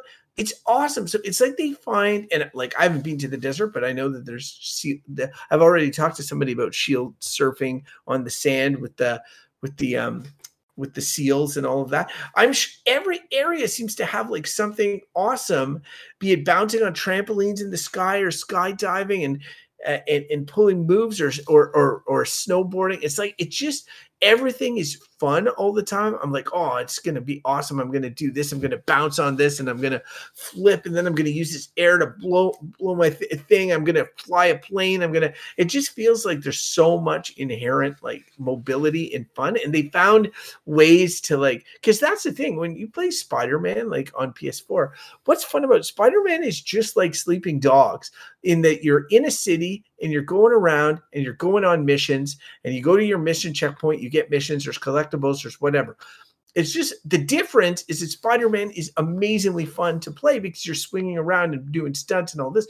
Well, Zelda has all that built into it too. It's really clicking with me this time that they've really like, there's so much fun stuff you can do. You can fuse, I read the other day that you can fuse icy meat to your shield, like get meat, make it cold and fuse it to your shield and it will make it even slicker and you can shield surf way faster with it.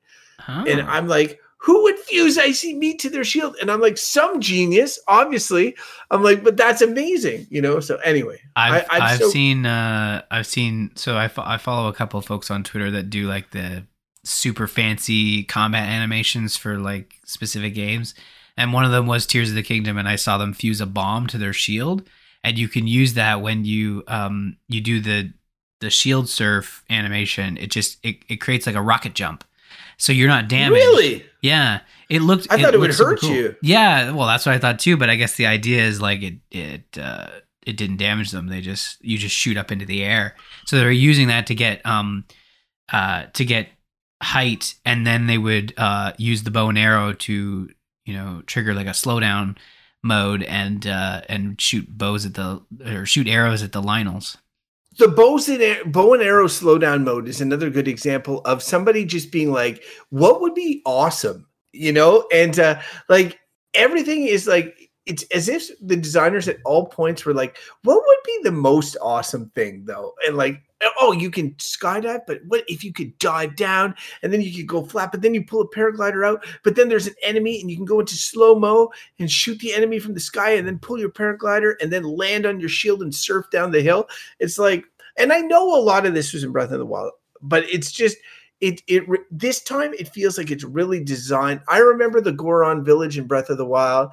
It was all about it being too hot and getting stuff and going up the hill. You could ride a horse, but then it was like, there was minecart stuff. There was, but here it's just like next level. They're like, you know what? Minecarts are awesome. Let's just have a lot of minecarts. And I'm like, yes, let's do that. And so there's some Goron that's making minecart land that's like Disneyland. And I'm like, I haven't been there yet, but I'm like, I'm going there. That's going to be awesome.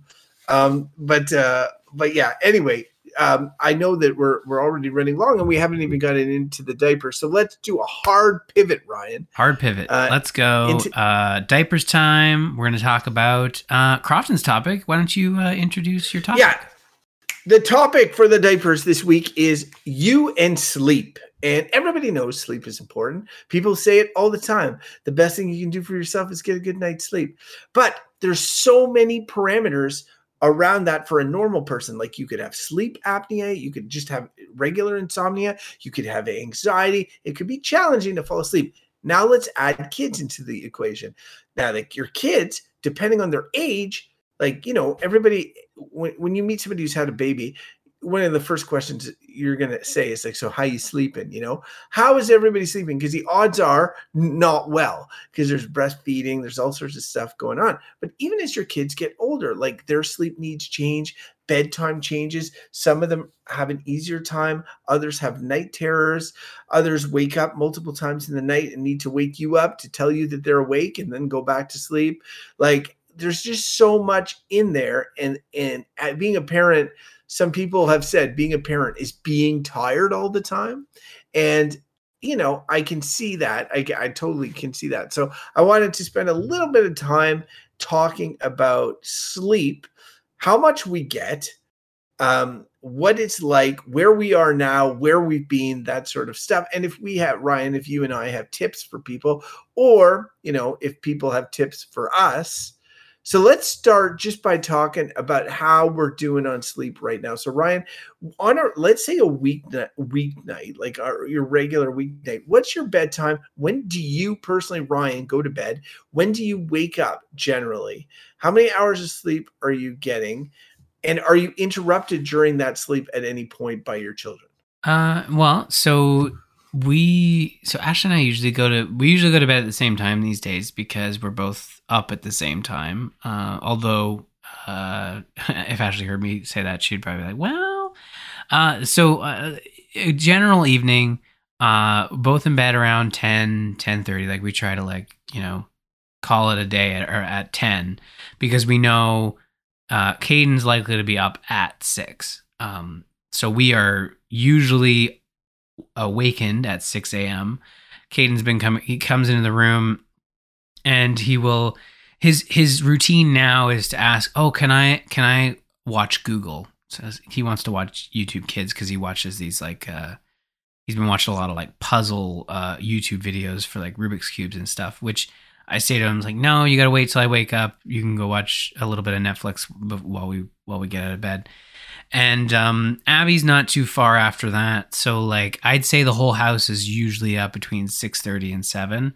We do get a bit of extra sleep because Isabel, who's 3, will sleep in because she usually falls asleep a little later than the other two. So she'll sleep in a little bit. But in terms of being woken up with 3 kids, at least once or twice a week, someone's up. Chances are one of them is going to have, a nightmare, wet the bed. Isabel sometimes just wakes up because she had a rough day. I don't know. She's been a little hard to predict lately. Sometimes Isabel will get up. Like I said, I'll roll over and Ashley will be gone.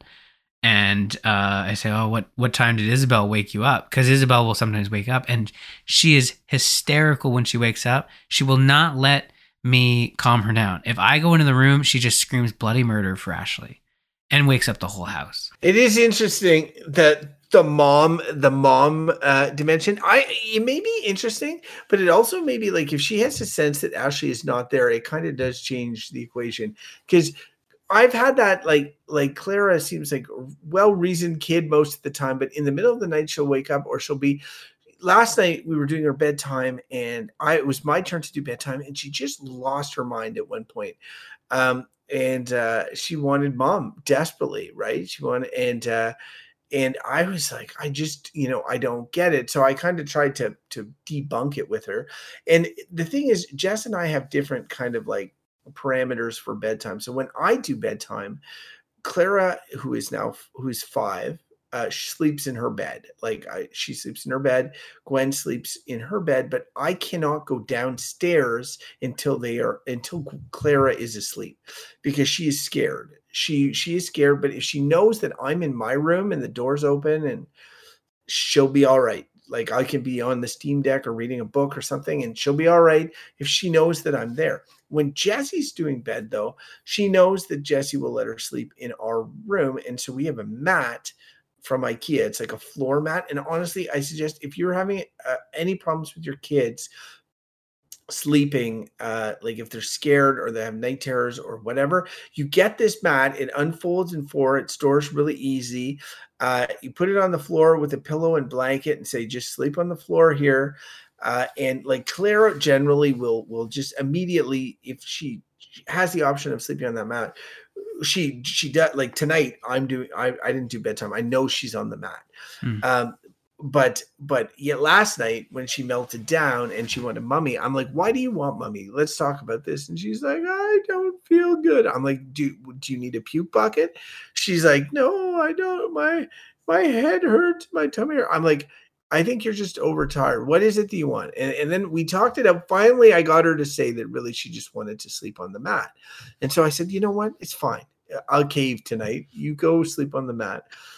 And she did, and fell asleep immediately because she'll always sleep well on that mat. But I don't want her sleeping in her room all the time over and over. She's got to get used to falling asleep by herself, and she can. But what'll happen is if she wakes up in the middle of the night and she's in her room, what she will generally do is then waddle over to the mat and just fall back asleep on it. We'll wake up in the morning and she's asleep on the mat in her room. Mhm. If she falls asleep on the mat in her room, she will try to get in her bed often. Like she'll wake up in the middle of the night and be like, oh, now I'll try to get in their bed.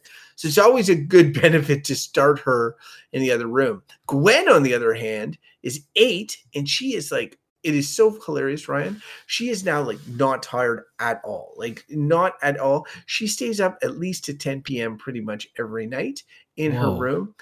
And she made I took a photo of it. It's pretty funny. Maybe we can use it for the show notes for this episode. She for the not for the clip art for this episode, but she essentially has an agenda that she's written up for what she does at bedtime. And it's funny because it's like 8 o'clock dad leaves, 8:15 art, 8:15 to 8:30 art, 8:30 to 8:45 exercise, 8:45 to 9 I talk to myself or other people. I'm like, who's other people? She's like, well, if you're still there, I'll go talk to you. I'm like, no, you need to go to bed or whatever. And then it's like, so she's written out her whole, and now she has these nighttime projects. Like she's doing knitting and she's doing a couple of other felting and some of these things she's trying to do. Again, she's like 8 going on 8, 9. She can do a lot of stuff. And she respects the fact that she has to be quiet in her room and all of that. And eventually around 10, she'll crash out, which is just, as long as it doesn't impede my evening, like I'm okay with that. Right. So Clara, on the other hand, will be asleep. Like if we're meeting her needs, she will be asleep pretty quick. And we start the bedtime, like bath and all that, is at 7. So by the time we do bath, by the time we do brush teeth, by the time I read books and all this, like we're at like 7:45 or something, is bedtime is actually happening. Yeah. So bedtime for us starts at 6.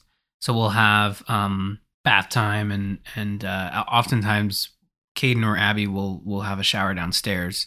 Just because, again, with 3 kids, like sometimes we'll put them all in the bath, but it creates chaos. So we try to split it up as best we can. But it is really interesting, and I love the idea of Gwen basically having like her own time for a couple hours in the evening, just like her bedtime agenda. And her and Caden could probably talk for hours about stuff because like Caden is also doing knitting and Rubik's cubes and video games. He likes the idea of video games, but I think he struggles to focus on them. Like he much prefers his Rubik's cubes and stuff. And he's mastered the 4x4. Like if we talked about him getting a 4x4 last episode, he can now solve it. I can scramble it. Takes him longer to solve it, but he can solve it. He's got like the algorithms written down. He's like, oh, well, I was able to solve this because I didn't have parity. And I'm like, yeah, cool, bud. I don't know what you're talking about, but that sounds great.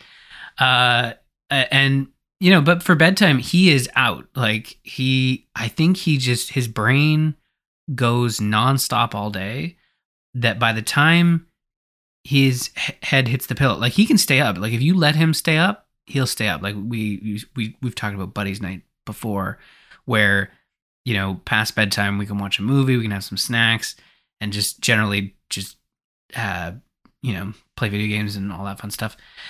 And he's fine. Like he can stay up. But the second his head hits that pillow and there's enough quiet, he's asleep, out like a light. You try to you can't even wake him up. It's very rare that it's him that's waking up in the middle of the night, because it's him that goes to sleep right on the dot at 6:30, and it's him that wakes up right on the dot 6 o'clock in the morning. And he is up and he's good to go for the day. Like he's ready. But also, like, on the other side of the whole sleep conversation is like, we have a very strict sleep schedule because our kids, when their sleep schedule gets thrown off, it very much does affect them the next day, to the point where when we would plan buddies night, it was less about what we did that day and more about what we had planned the next day. Like we knew we had to have a quiet day, because whatever, like if they stay up, especially Caden and Abby, if they stay up, they don't wake up later. They wake up earlier because they're overtired and they're restless because they're restless when they go to sleep, so they're restless when they wake up, and they're usually up earlier, probably like 5:30 if they stay up. So we try our darndest to make sure that they're in bed between 6:30 and 7:30. Like that's usually our goal. Like it's impossible to hit it every night, hit 6:30 every night because the family dinners, or tonight we had soccer, that sort of thing. But it's funny because you've got these two bedtimes, right? Because essentially Izzy's on a different circuit, right? Yeah, she's about a half hour later or so, and that's where Ashley like will say goodnight to Caden and Abby, and I'll stay in Caden and Abby's room, and I usually have to lay like in the bed, like just sit on the bed or lay on the bed until they fall asleep. I would love, and I tried to get away from that, but it didn't work out. So like I think a couple episodes ago I was talking about, a 30-day streak or whatever. It didn't work because honestly, like they would just, Caden needs quiet to sleep, and Abby is by no means quiet. And I think eventually we'll get to a point where I'll be able to be like, good night, and then leave the room. I think we're nearly there. I think it's going to be another year or so for Abby to be used to that, but she really wants to have someone in the room while she's falling asleep. And we never did the whole, secondary mattress in the room. And I know that it has worked for other parents. I know I have friends that also have done that, but we steered pretty clear of that. We did everything in our power not to do that, but I think it's made our bedtime routine a little more difficult. We didn't do it with Gwen, and we totally regretted it for Gwen. But now for Clara, maybe we shouldn't have done it. I don't know. But for Gwen, she had these night terrors, and it was really uncomfortable when she was young. Like we were in another house, and it was a small room, and it was difficult to give her what she needed. And if she had just come into a mat, I think it would have been easier. So I would just say, if you find yourself like having to be in a room while your kid falls asleep for hours and hours, then you may really want to consider this mat. I will say, Ryan, that I think that one of the other sort of, I don't want to say parent mistake, because it's not a mistake really, it's just a different way of doing things, but it was killing us, was that we would both do bedtime. So we had two kids, we would both do bedtime. And so, we'd go up, and I would take care of one. I think I read books to Clara, and then Jess to Gwen, and then we would switch the next night. I would do Gwen's bedtime and she would do Clara's bedtime. And then at a certain point, I was just like, this is ridiculous. We should just, one parent should get the night off every night, and the other parent should be on for both kids. And we've done that ever since. And I mean, as soon as your kids are old enough that you can kind of read them the same book, and often your older kids really can get by with the younger books. They don't mind as much as that you might think. But yeah, I found that made a big difference, because now it's like, as you know, when planning these podcasts, it's like I'm on some nights and off some nights. Thing is, when we're on, there's a good chance that we lose it used to be that we would lose a big chunk of our night because we had to stay up until Gwen was asleep as well. But now we don't. And that was like, I don't know, she stopped being scared. She was older. So now we can go downstairs and she'll still be up awake in her room. We hear her banging around or whatever. That's fine. And so we're in a good space, but I think with sleeping kids, you end up in these good spaces and then you get setbacks, like things change with your kids, things change with you. And then it's frustrating again. And you're not getting the sleep you want. And let's face it, the women are almost always at the short end of the stick. Moms are almost always the ones that are getting woken up first and foremost by the kids. And that's challenging because then they're tired in the morning. For us, I have to set my alarm now at 7 so that I wake up and can wake up everyone else. And if I don't set my alarm and it's a weekday, our school drop-off, school starts at 8 a.m. So if my alarm goes at 7, school drop-off is at 8. That's an hour of craziness of waking up, getting going, all that sort of stuff. That's, an hour of craziness. But if school drop off, if it's the weekend, for some reason the kids get up super early. I don't know what the thing is. If it's a weekday, I have to wake everyone up, and I'm like, wake up, wake up, wake up. But if it's the weekend, they're up great, right and early. It's like, oh, it's 6:30. We're up. I'm like, why are you not up at 6:30 on a weekday? I have to wake it. I have to wake everybody up. And the thing is that I will, I'm not a morning person myself, so it's really challenging to wake the kids up. What's made it a little bit easier is Gwen, the oldest, now does not want to be late. She really doesn't want to be late. And that makes a big difference, to the point that we let her walk to school by herself for the first time last week or the week before, because Clara was dogging it in the morning. And Gwen's like, we live 3 blocks from the school. She was like, can I just go? And we said, yes, go ahead. Like, just check in with that. Like, we want check in, be sure. When we dropped off Clara, we asked, is Gwen here? She was, everything was fine. But like, she is motivated to be on time. So even if I wake her up now and she's just coming to, and I'm like, if you don't wake up, we're going to be late. She's like, oh, she will crank on the gas. And so it's made life a lot easier, where Clara is kind of like, she almost gets pleasure out of kind of driving us nuts in the morning, but she sleeps pretty well. I'd say right now we're at a good sleep point. And when we're at a good sleep point, what that means for me, Crofton, is that often I will go to bed at 11:30, 11 or midnight, because my alarm, I have the gift of sleep. Like, I will fall asleep the moment my head touches the pillow.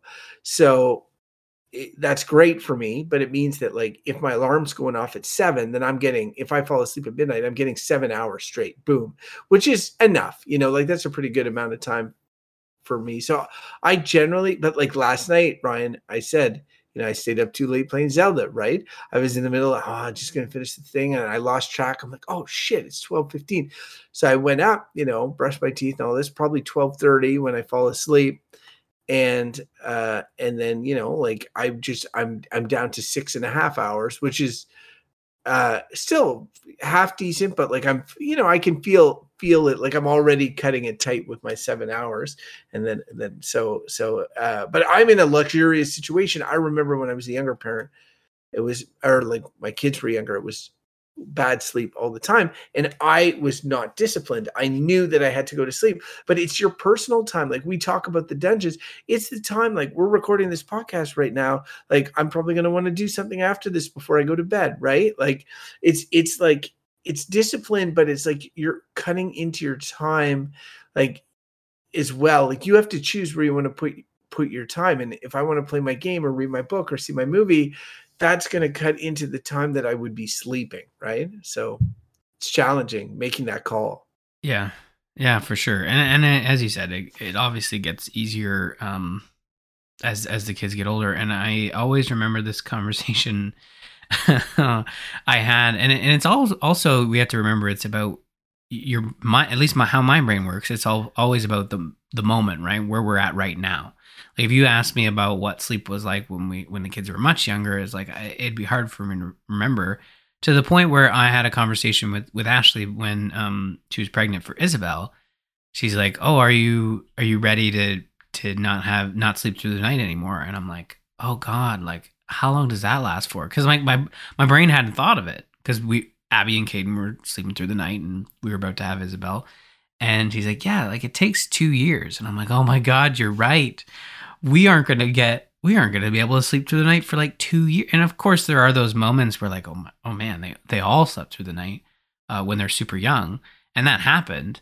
But like, yeah, when your kids are brand new, it's very rare that any parent is sleeping through the night. And of course there are some babies that do really well in the evening, and that's always an awesome benefit when they kind of match your sleep schedule. But there's also a reason that when you're a new parent, the best advice is you sleep when they sleep, and it can be tempting, as you said, to carve out some personal time when the baby is napping, and you should totally do that. But you also should, know your body, listen to your body, and be like, okay, the baby's sleeping now, I'm going to go take a nap. you know, and I think that was really good advice when I took parental leave and Ashley was on leave as well. And it was like, some naps, sure, fit in some video game, watch a TV show, just relax, do some personal stuff. But other times, like it's also a good idea to be like, okay, baby's napping, I'm napping, let's both catch up on sleep.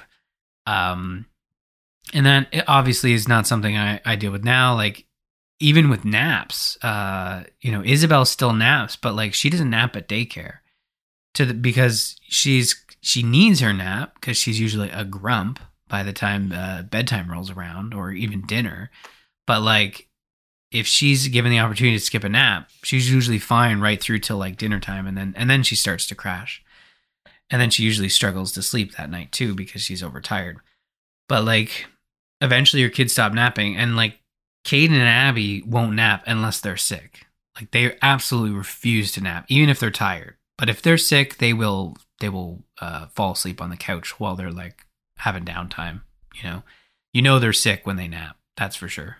It is funny though, because you're talking about napping, and I'm thinking about like this is a difference between my wife and I.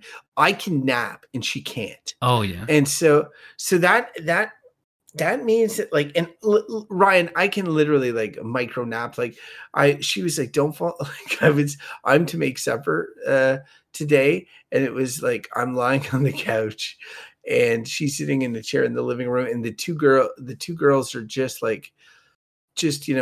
running to watch a show or something.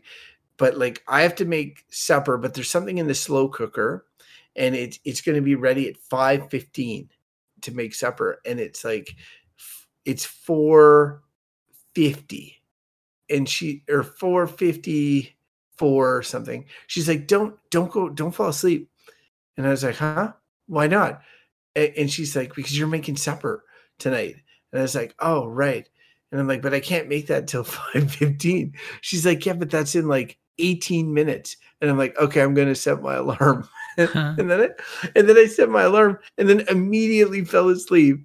And the alarm went off, and I was like, oh God. And honestly, I'm probably only doing this podcast with you tonight because of that 18-minute power nap, and it was more like 15 minutes, but it's just like that. I am lucky that I can do that, where she could she's like, I need a little break. And I'm like, sure, she's like, I'm going to take a half hour. And I'm like, sure, go upstairs. I'll take the kids. Maybe you could have a nap. And she'll laugh. She's like, yeah, right. And she won't. So if she gets into a sleep deficit situation, it's very, very difficult for her to climb out of it. Right. Whereas for me, it's easier. So that's one thing to bear in mind. Like, get a sense of, as an adult, like you and your spouse's sleeping ability, because I mean, you may be able to find sleep in weird spots. But if one of you can't, well, then that could be a really problem for them, and then you've got to account for it. Then you've got to be like, okay, she's going to be really tired. So like this week, for instance, in the morning, as I said, Gwen is able to get up and she can get going. She dresses herself now. So she's all is good. So I really just have to get Claire dressed. We're not both necessarily needed in the morning. Like Jess and I, one of us I'm the one that wakes everybody up, but Jess does most of the work. I have my shower while she's getting Clara dressed and all this. And then I take the girls, when I come out of the shower, I bring down their toothbrushes, they brush their teeth, and then we go, essentially, because we're going pretty quick in the morning. But if I don't have a shower, I could just go down and do everything and then leave with them, and she could sleep. And that's what this week I realized she was in a sleep deficit. So I was like, oh shit, I'm gonna be like, you just keep sleeping, because she wakes up a little bit, and I'm gonna do this stuff with the girls and take them in. And she knew she was in a sleep deficit. It was like, okay, like good, and then drop back off. And so that was great. That was something but it was being aware of the situation a little bit too, like normally she gets up easier. She was not getting up, right? Something was up. Yeah. And I mean, that's another part of sleep, is like waking up. Like I can't remember the last time I slept in, because when I'm up in the morning, I'm awake. Like I find it very hard to fall back asleep, but sometimes I will be able to, but I find if I do, it's a restless sleep, and I just have like a weird dream or nightmare or something, and it's not a pleasant sleep. There's no better feeling for me in the world than waking up and knowing that I can go back to sleep. Like that's the best. But I'm just like sometimes I'll wake up and I'll be like, oh shit, there's light coming through the window, and I'm like, oh no, it's time to get up. I'm so tired. And then I'll pick up my phone and I'll look, and it'll be 5:45 or something. And again, our alarm goes at 7, and I'm like, oh, thank God, it's so good. And yeah, then 5:45 is like, oh, I've got like maybe 5 minutes tops for me. Yeah, and then I go back to sleep, right? Like it's just like, but Jess, if she wakes up even a little bit, it's over. Like generally she's not entirely, but she's likely, it's going to be not a guarantee that she's going to be able to fall back to sleep, right? So like I'm not saying sleep is a skill. It's not like I trained to become an apt sleeper, but I will say that like you can help your kids become better sleepers, but the best thing you can do for yourself is do everything you can to support yourself in your sleep. If that's like getting a sleep apnea machine, if you have sleep apnea, if that's working on a plan with your partner to figure out like where you're better, like I'm better in the morning, I'm better in the evening, I'm like whatever, like I can do this, I can do that. Like you're a team, and figure out what the best team plan is for you both to get your sleep. But Jess will call me sometimes on my bullshit, in which that I deserve it, because if I say there's a great game that comes out and I spent 3 nights in a row staying up too late playing it, and I'm tired and cranky and I'm short with people, she's like, I really think you should go to bed. She won't be like overly critical. So she'll just be like, I really think you seem tired. I think you should go to bed early tonight. And like, sometimes I need that. Like I need somebody to call me on my bullshit and be like, oh yeah, I am in a sleep deficit. I'm taking it out on other people. Right. So. Yeah. I'll often recognize that, okay, we've had some late evenings and we'll try to go to bed at like 9 instead of 10:30, 11. So yeah, it's also important to kind of recognize, what's been going on. And like I said, I've had this cold, so I've been trying to get into bed at a decent time most nights. So just to kind of, and I was obviously the last one to get it, like everybody else had in the house. And of course I'm the last one to, you're like, it's amazing. Everybody got it but me. Oh no, what's going on? My body's rejecting me. Yeah. So I mean, it's one of those things, but I think honestly, like we could talk about sleep until it's actual bedtime. But as Crofton mentioned, you want to get more tears in, right? It is a loaded topic, but this is the thing about sleep. It is very much one of those things where like you can come at it different ways depending on the age of your kids, depending on your background and all of that. So I am curious, what listeners want to hear or what their experiences are about sleep. Are we omitting something very basic? Is there something like that worked for you to sort of get balance in your life? Because if you're looking for balance, sleep is one of those core things that you need. So how do you figure that out, right? And so, I mean, we touched on a lot of different things, but it's based primarily on Ryan and my personal experience. So like, are you at a different place? Do you have a newborn? Are you going through hell? Let us know what's working, what's not working. Feels like everybody I know who does have a newborn, it's like, oh, they sleep so great. Everybody blew it out of proportion. And I'm like, you son of a bitch. What, you lucky bastard. And then 2 weeks later, they'll be like, there's a regression, But yeah, share your feedback with us. Ryan, maybe you should do the business and tell them where they can do that. Of course. Well, you can visit our website, tgistudios.com/dad, where you can find all of our past episodes, as well as links like our email. You can email the show, dad@tgistudios.com. Let us know about your sleep schedule. As Crofton said, are we missing something? Of course, we have our experiences, but we want to hear about your experiences. So we look forward to that feedback, and we'll touch on it in the next episode. You can also follow us on Twitter. You can find me at R. Murphy, Crofton at Crofton Steers, and the show at DNDcast. And because we're doing more topics and such and looking for feedback, I'm going to set a reminder to actually remember to tweet during our off week to get more feedback. And I also wanted to start incorporating sort of a preview because we're doing set topics. We can kind of give you an idea of what to expect in the near future. Like, for example, our rescheduled screen time episode. So if you have thoughts on sleep schedules as well as screen time, let us know. You can put them in the same email and we can touch on those in our various sections. Other topics include parental controls, internet came up. We're just hitting all the big topics. I'm sure there'll be plenty more to come. And of course, this is episode 98. So, episode 100, big milestone. Well, we got to think about what we're going to do with that. So Crofton and I will have to come up with some ideas. Or you could send us ideas. This is probably our only chance to solicit ideas before second last chance, I suppose. There's always episode 99, right? Well, I don't know, because by the time that's published, I would say get in early with your ideas before I come in with some sort of amazing idea that takes all the air out of the room. Beat Crofton to the punch. Beat me to the punch. Yeah. Well, there you go. So if you have an if you have an idea for episode 100, let us know, and we would love to hear your feedback. Even if it's your favorite moments of Dungeons and Diapers, that's a good one too. I'm sure you could think of a couple of quick hits that keep coming up. But that is going to do it for this episode of Dungeons and Diapers. We hope everyone has a great couple weeks, and we'll see you soon. Bye, everybody.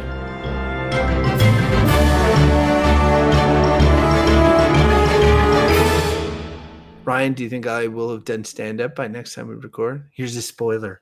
No. But we'll have that sweet bumper.